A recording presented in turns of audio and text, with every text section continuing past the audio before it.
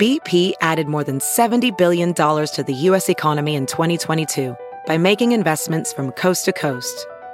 Investments like building charging hubs for fleets of electric buses in California and starting up new infrastructure in the Gulf of Mexico. It's and, not or. See what doing both means for energy nationwide at bp.com/investing in America.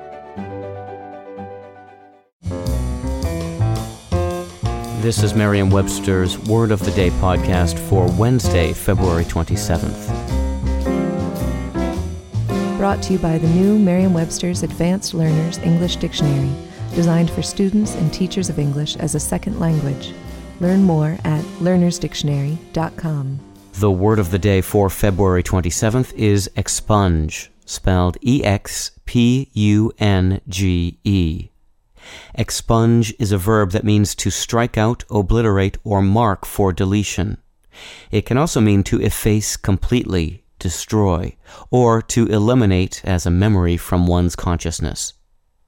Here's the word used from an article by Tracie, Mauriello, and Anya Sostek in the Pittsburgh Post-Gazette.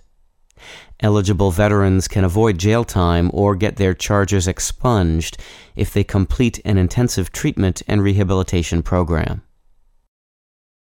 In medieval and Renaissance manuscripts, a series of dots was used to mark mistakes or to label material that should be deleted from a text, and those deletion dots can help you remember the history of the word expunge.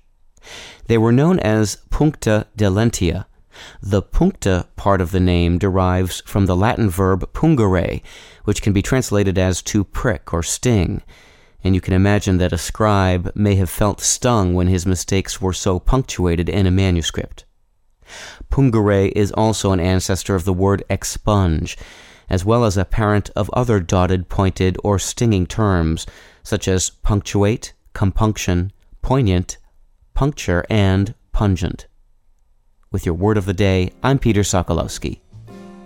Visit the all-new learnersdictionary.com, the ultimate online home for teachers and learners of English. A free online dictionary, audio pronunciations, custom study lists, and interactive exercises are available now at learnersdictionary.com.